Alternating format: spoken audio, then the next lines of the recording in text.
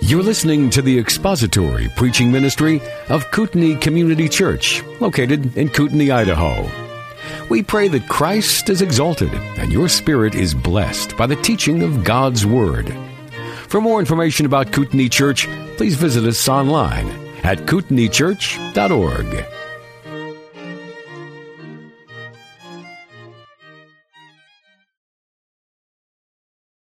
It's like I picked the songs this morning, which I did not do. You'll find as we go through this message.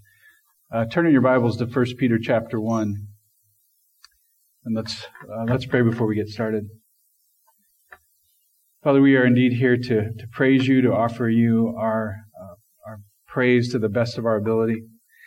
And Lord, as we here today encounter your mercy, I pray, Lord, that those of us who have been the recipients of your mercy would in fact praise you for this. We begin to understand in some small way how great is your mercy toward us.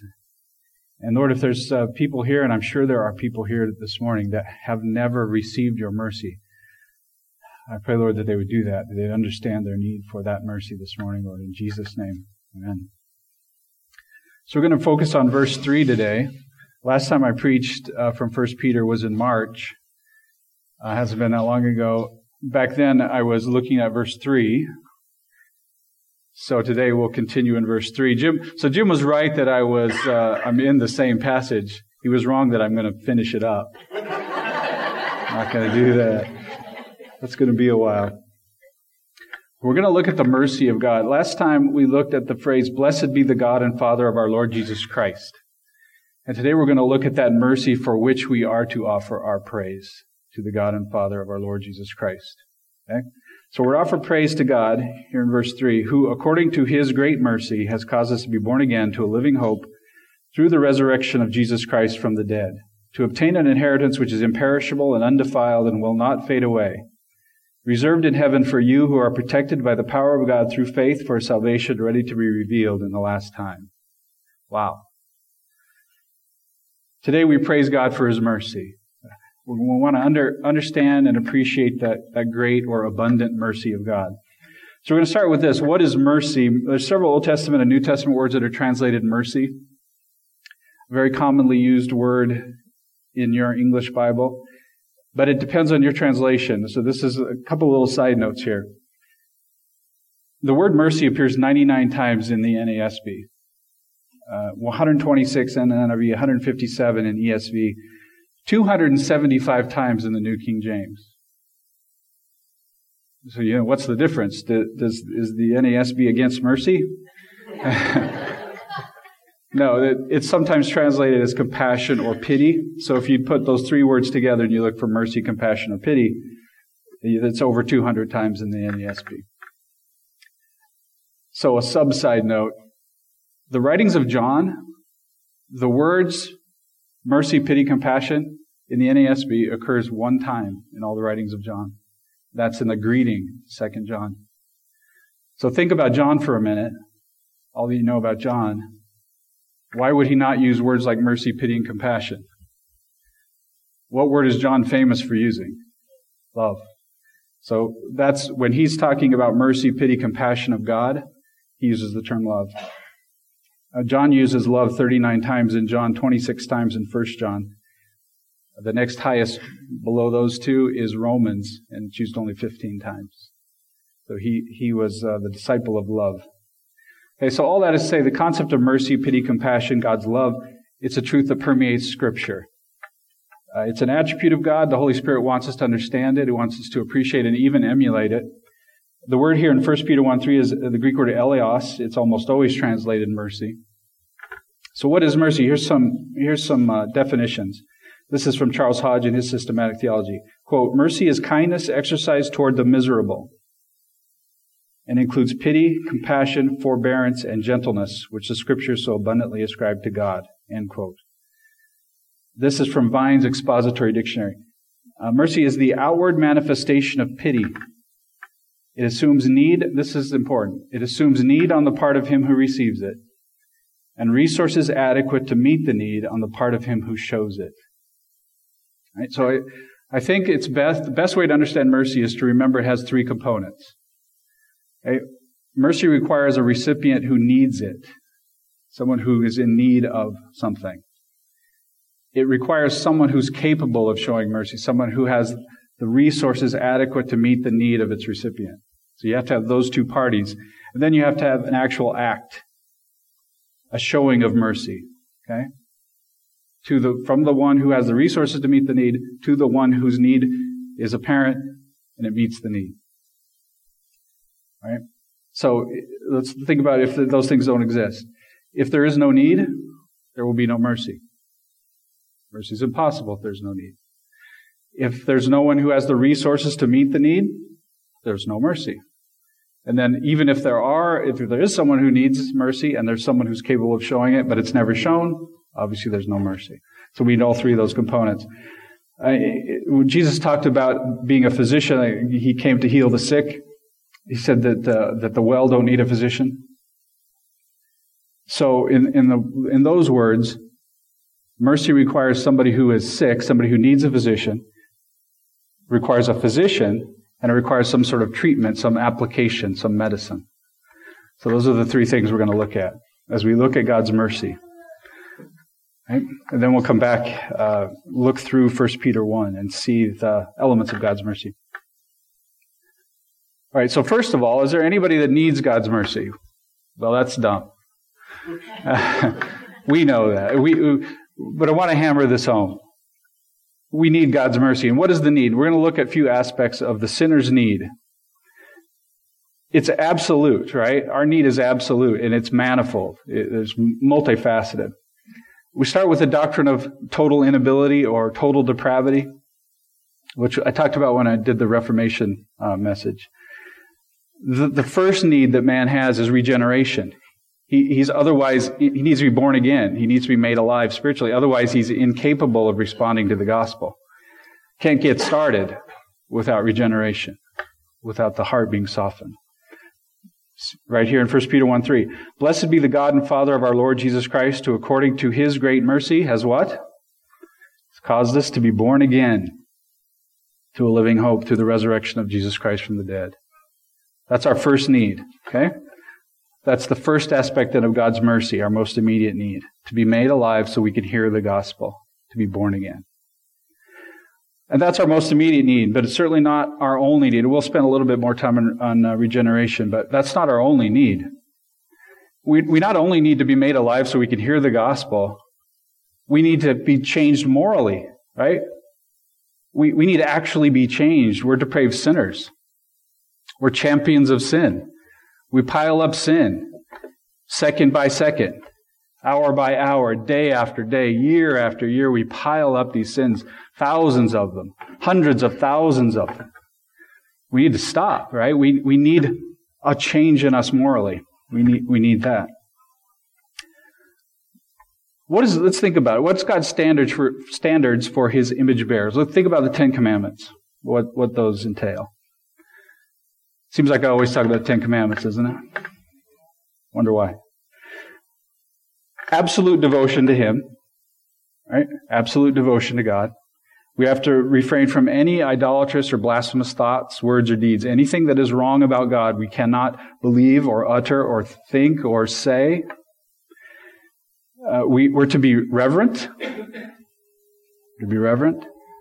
We're to honor our parents. Don't forget that. We're not to be murderous, whether actually killing someone or thinking murderous or hateful thoughts. We're to be faithful in marriage, sexually pure. We're not to be thieves. We're to be absolutely truthful.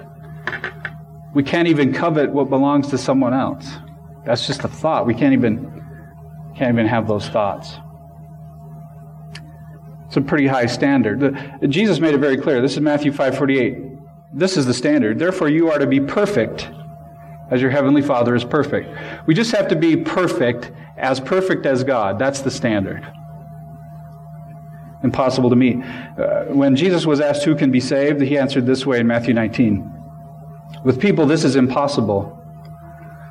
It's impossible. With God, all things are possible. With people, this is impossible. We can't meet the standard.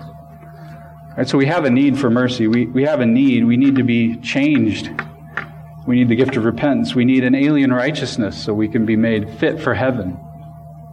We're in desperate need. We're morally absolutely wretched, and yet we need to be perfect. But that's not all. Like we don't only need to be changed, made alive and changed. We got to deal with the debt we've already piled up. Right? A criminal can't go into a judge and say, you know what? Yes, I killed those people. Sorry about that, and I'm not going to do that anymore. So I'll see you. Okay? Doesn't work that way. You got the debt.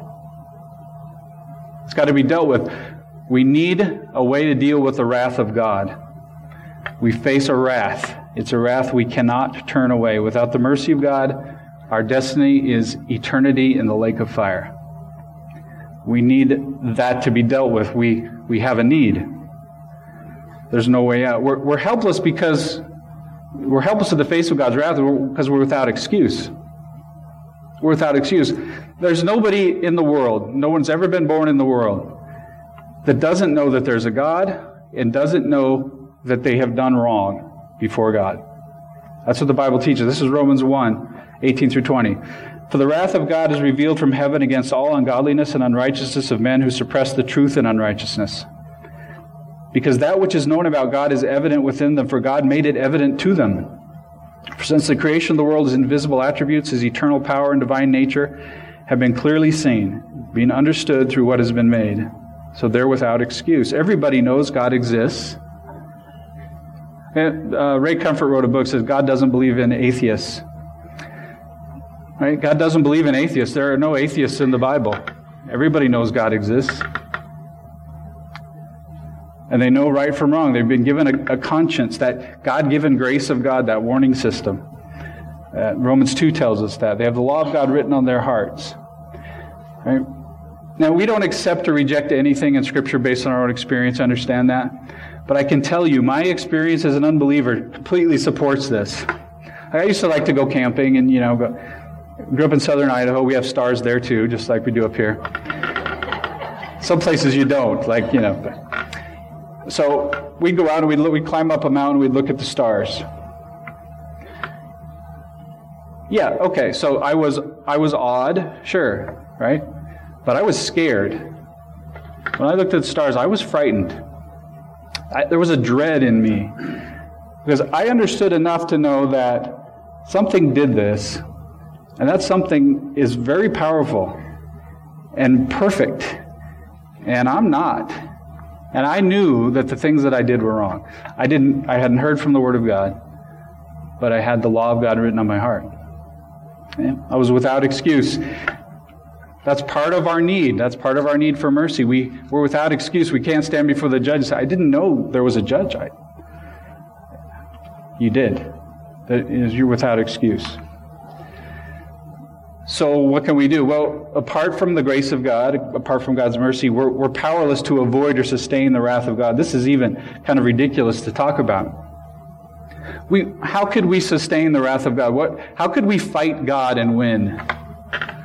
It's ridiculous. Job 40. I'm going to read you a little passage from Job 40. If you read the book of Job, right? Job and his friends, they're endlessly speculating on why God does things. I think I know it's because of, right? Putting God in the dock. And then God answers. And His answer is spectacular. It goes for a lot of chapters, so I won't read all of it. A little short passage from Job 40. This is God's word to Job. Or do you have an arm like God? Uh-oh. Do you have an arm like God? Can you thunder with a voice like His? Adorn yourself with eminence and dignity, and clothe yourself with honor and majesty. Pour out the overflowings of your anger. And look on everyone who is proud and make him low. Look on everyone who is proud and humble him. And tread down the wicked where they stand. Hide them in the dust together. Bind them in the hidden place. Then I will also confess to you that your own right hand can save you. The contrasted power between God and man is infinite. I won't elaborate. we just have no means. We have no means to sustain or overcome the wrath of God. We can't satisfy the wrath of God. We can't deflect it. We can't survive it. We can't avoid it. We can't overcome it. We can't out-strategize Him. We can't escape Him. There's nowhere to flee. There's nowhere to hide and nowhere to run from the God of mercy, but from the God of wrath, rather, but to the God of mercy. That's the only place we can go, is to the mercy of God. You can't escape. We need mercy. We need mercy for those reasons. We also need mercy because of our ignorance. We can't think of a way out. We apart from the regeneration, apart from our minds being made right, we can't think of a way out, a way to deal with the wrath of God. This is 1 Corinthians 2:14. But a natural man does not accept the things of the Spirit of God, for they are foolishness to him, and he cannot understand them, because they're spiritually appraised. So we don't even have a desire to turn from our sin apart from the mercy of God. We don't even have a desire to do so. But even if we did, we have no knowledge of how to do so. We're ignorant. We don't know the path to salvation. Again, apart from regeneration. Ephesians 4 tells us about the mental state of man. The effects of the fall on our brains are significant. He refers to the mental state of the unbeliever as this: in the futility of their mind, being darkened in their understanding, excluded from the life of God because of the ignorance that is in them, because of the hardness of their hearts. We're lost in ignorance. We're helpless. Okay, is that enough on that? You understand that apart from the mercy of God, we have a severe problem. We have a sin problem, a wrath problem. Right? So that first element of mercy is present. We have a group of people that are, which is everybody, that is in need of mercy. The second element is someone who has the adequate resources to meet the need. And we're going to look at a few of God's attributes and see how He has the resources to meet this great need. First of all, let's look at God's wisdom. God has wisdom. He has wisdom to satisfy both His justice and His love. Right? It seems like a conundrum. It's an impossible situation to deal with. The sin that exists, God's justice requires that there be punishment for that sin. But yet God loves us. He wants us to have eternity with Him. So, what does He do? He's got these two attributes that appear to be in conflict. He has wisdom. He brings the gospel. That sin debt has to be dealt with. There has to be punishment for that. The justice of God calls for that. And so, justice is meted out on the Savior. But because God has provided that Savior, He demonstrates His love for us. It's a genius plan. Only the wisdom of God could come up with something like this. Satisfying justice and love simultaneously. That's the wisdom of God. He had the wisdom to extend mercy. He also had the power to do so. He could not only satisfy the sin debt through the life of Christ, He could impute to us righteousness. He's also able to regenerate the human heart. He has the power to do all of that. He has the power to meet our need. It's displayed in the incarnation, in the life and death and resurrection of Christ, and also in the repentance and faith and sanctification of the elect. All of those things are the power of God. He has the power. He has the knowledge to complete the task. No errors or miscalculations with God. Don't imagine that He's up there and uncertain. Like, let's see, I hope that I can save this guy over here. That doesn't seem like it's working. So maybe I have to accept that loss over there, but I'm going to get 2 over here. Yeah, I got 2 over here. No. From the beginning, He knows who are His. He knows it all at once, for all time. He's surprised by nothing. He's not surprised by the weather or by some election, some new scientific discovery. Do you ever get scared when there's some new scientific discovery that claims to show that there were no camels at the time of Abraham, or whatever the latest one is? Hey, you don't have to worry about any of that stuff. God's not surprised by those things. He's not surprised by any act or thought or decision of any human being ever. He has the knowledge. His knowledge is perfect. That's why He always accomplishes the rescue. What He intends to do, He does. No mistakes, no accidents. He has wisdom, he has power and knowledge to meet the need. Now we're going to look at the method that he used, the sacrifice, the atonement. We'll see that that was effective and satisfactory. The Son's life and death was sufficient to accomplish the salvation of all the elect. It is always effectual. It is good medicine. It always works. He had the resources in the form of this atoning sacrifice to meet our greatest need. That's why we have to get Christ right. We started Christology in the Sunday school class. We have to get all the elements of the gospel around Christ exactly right, because it's so important. He is the atoning sacrifice. If something is not sufficient about that sacrifice, then we're not saved. But he was a satisfactory propitiation. He said it. He could turn away satisfy the wrath of God. He was satisfactory for that. Think about your sin. Your sin is against God. We talked about this in Sunday school a couple of Sundays ago. Your sin is against God. That makes the offense infinitely horrible, because the one against whom you sin is infinite and wonderful. Right? So the sin debt is enormous. It's my sin debt alone is incomprehensible. Multiply it by all the elect. So we needed an atonement. We needed an atonement of infinite value. And so to the cross came God the Son, God himself, an infinitely valuable sacrifice. We need Jesus Christ to be God.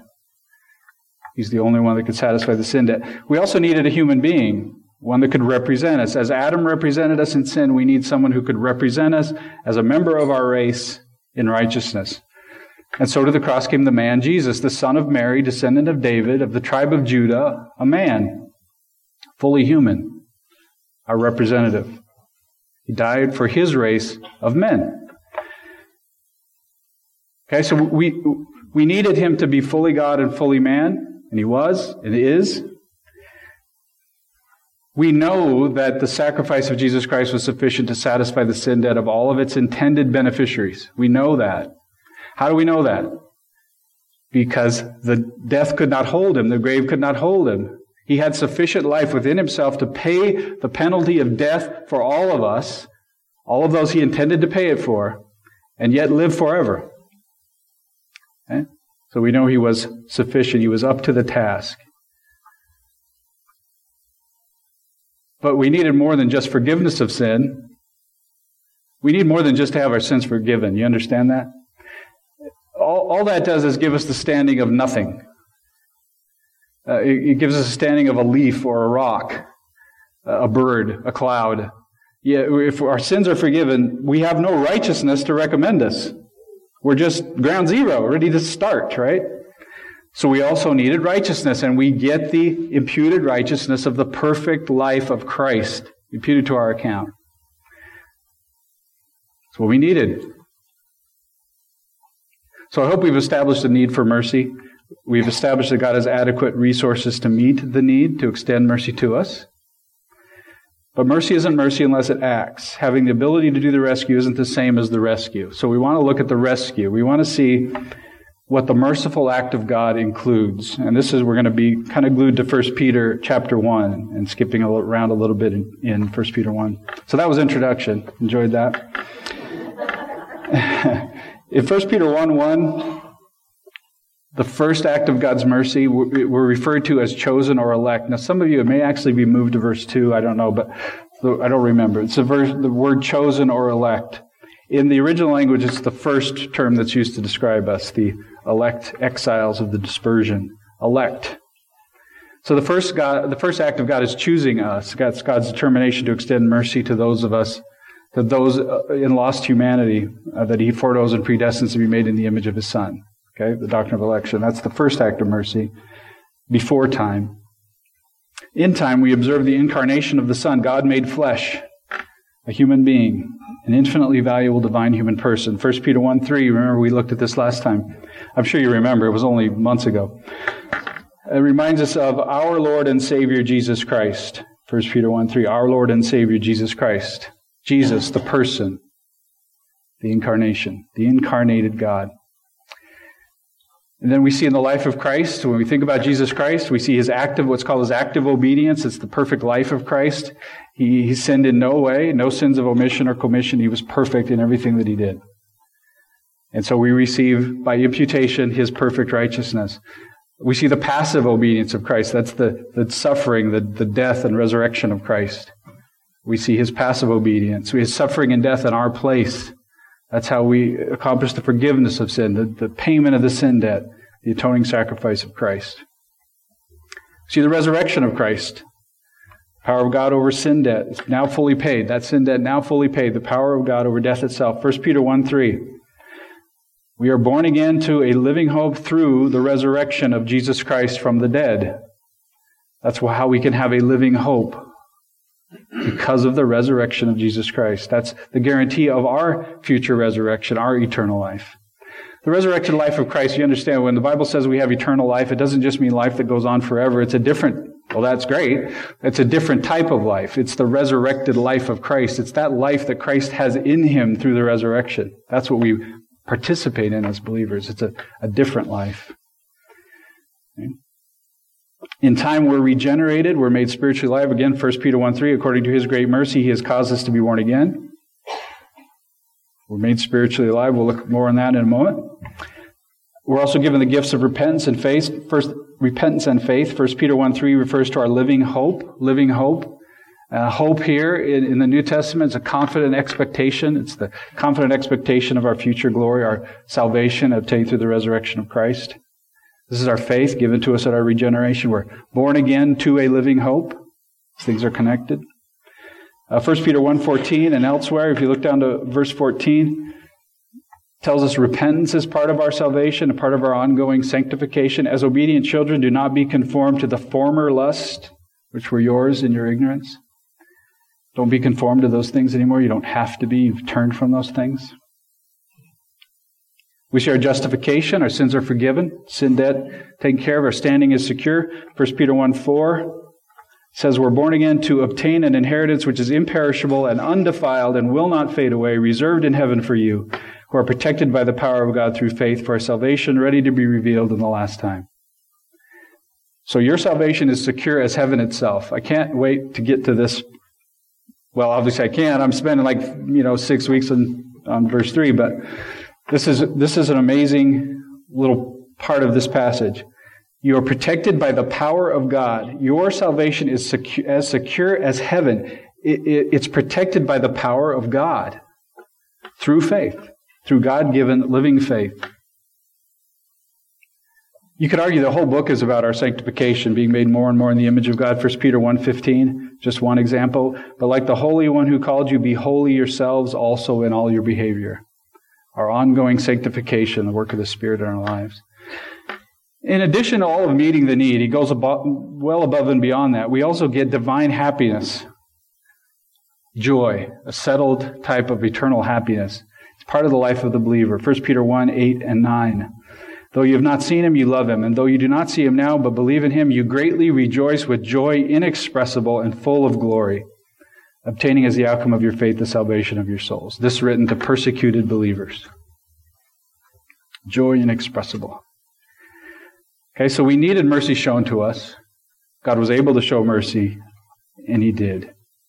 Now remember that mercy is goodness shown to those in misery or distress. Our first need, the most, I struggle to say this correctly, the clearest aspect of mercy that is shown to us is then regeneration. Because it's prior to regeneration when we are in our deepest need. And we are completely helpless. We can't even understand the gospel, so we need to be made alive. We need to be born again. That's our first need.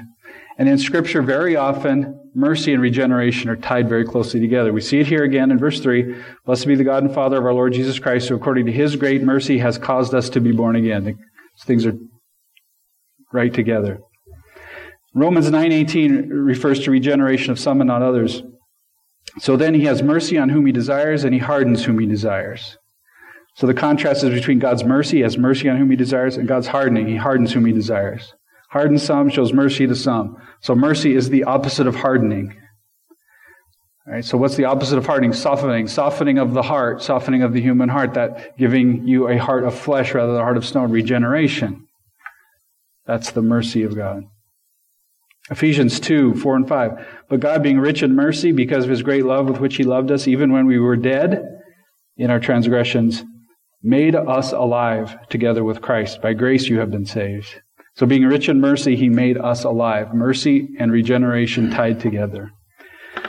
Titus 3:5. He saved us, not on the basis of deeds which we have done in righteousness, but according to His mercy, by the washing of regeneration and renewing of the Holy Spirit. Again, mercy and regeneration tied closely together. And it's reasonable that it is, because that's the point of our greatest need. That's the first act of mercy in time, is God making us alive so we can hear the gospel. Then we receive all the other great benefits of God's mercy. So 1 Peter 1:3 refers to God's mercy as great or abundant, depending on your translation. I think those are the only words. Great mercy or abundant mercy. And that word great or abundant, it actually means great in number. Not necessarily great in magnitude, although obviously the magnitude of God's mercy toward us is infinite, but great in number. It gives us the idea that it's multifaceted. Okay? That it's used in other places like for words like many, often, plentiful, or large, as in a large crowd, a large number of people. All right, so there's a lot of parts to it. There's a lot of parts to God's mercy. So we want to understand that because we want to give God glory for all the aspects of our salvation, everything that He does in mercy toward us, not just regeneration. The regeneration is itself kind of multifaceted. There's so much more. There's so much more, so many different elements of our salvation. He's the source of all of them. All these things we looked at and all the things we haven't looked at. He's the source of our election. I want to be really clear on this. He doesn't look through time and just take what He can get. He doesn't look through the corridors of time and say, that person's going to respond positively to the gospel. So, okay, take that. They're chosen. That's not chosen. That's not choosing. That is not choosing. In any other context where we use that word, we would never call that choosing. Right? But the Bible says He chooses. He chooses. He does the choosing. Election is an act of God. Regeneration is not an act of the human will. It's an act of God. Faith is a gift of God. Repentance is a gift of God, just as the incarnation of Christ is a work of God. The life of Christ was His work. The death of Christ was His work. His resurrection was His work. So is faith, repentance, and sanctification, and our ultimate glorification. The existence of heaven, it's all His work, and we ought to give Him glory for all of it. Blessed be the God and Father of our Lord Jesus Christ, who according to His great mercy has caused us to be born again to a living hope through the resurrection of Jesus Christ from the dead. Why did God save you?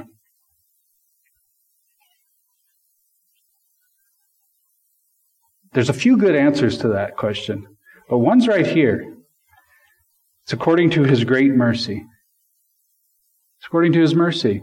So what does that exclude? It's not according to or because of anything on the part of the believer. No merit, no goodness, no righteousness, no works, no independent act of will, no self-generated faith, no self-willed repentance, according to His mercy. Salvation is all of God. It's all ascribed to the mercy of God alone and for the glory of God alone. Okay, so what do we make of this? God's mercy is great. It's abundant. It's comprehensive. It's closely tied to regeneration. We understand we had a great need. God alone had the power to meet the need, and God did meet the need in many and spectacular ways, continues to extend mercy to us. What do we do about that? What's the application? Well, the first application is given to us here in verse 3. Same as last time. We're to praise Him. We are to bless God. We are to offer praises to the God and Father of our Lord Jesus Christ for His mercy. Right?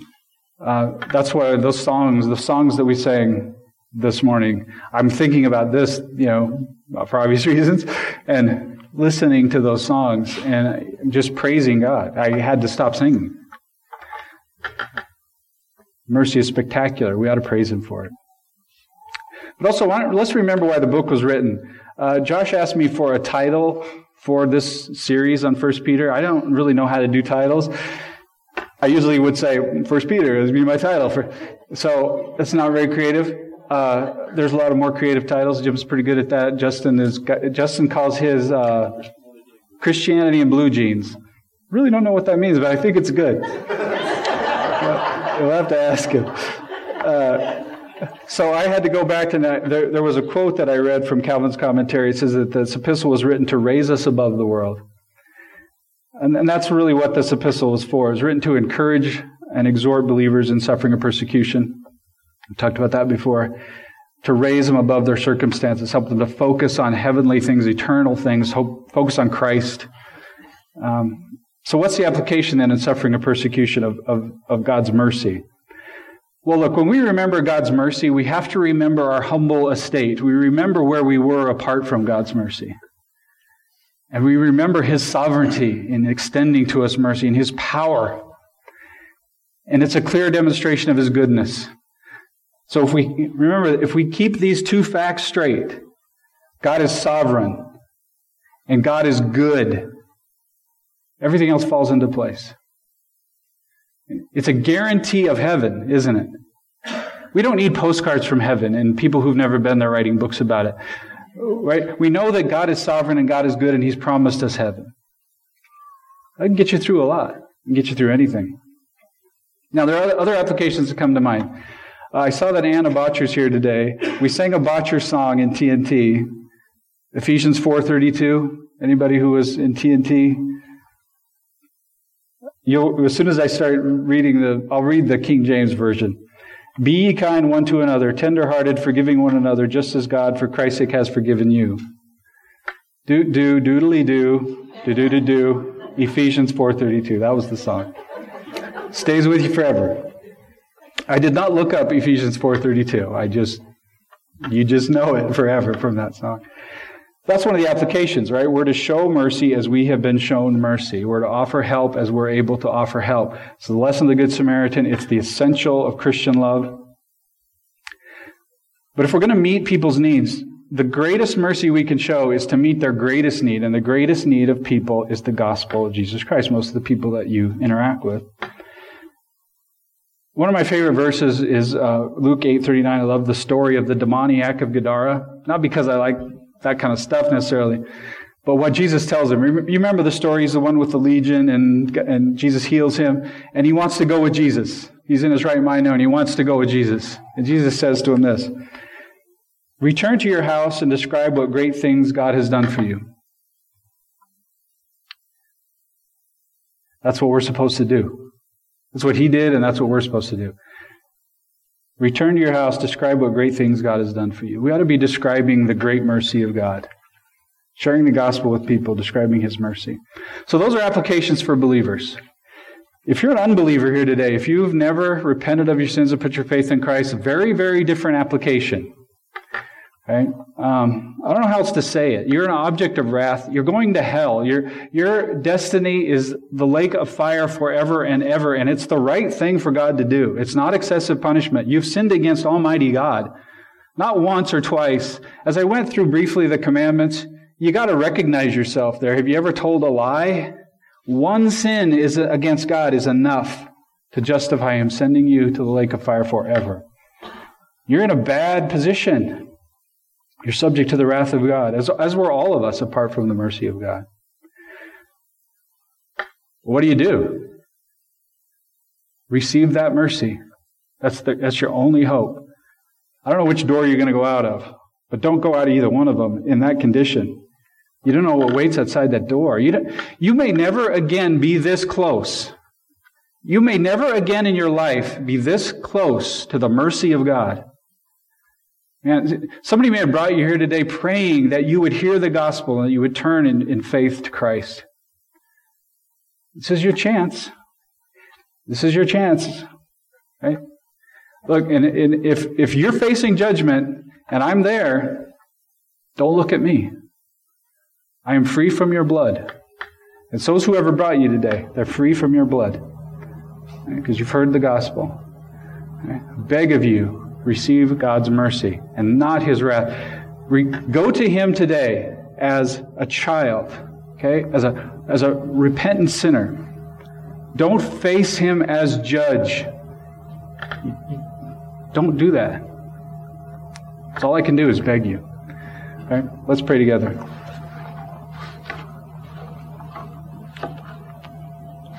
Father, we are so grateful for your great mercy.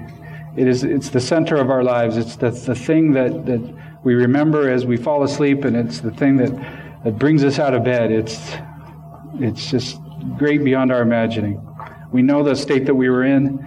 We know that you had the power to do what you did, and we're so grateful that you did it. And again, I pray, Lord, for any that have never received your mercy, pray, Lord, they would have no rest.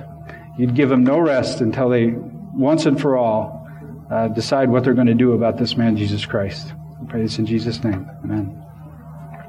Please.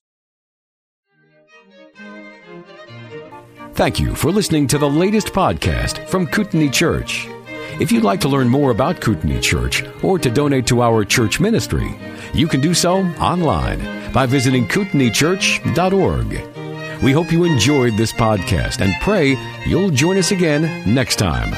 Once again, thank you for listening.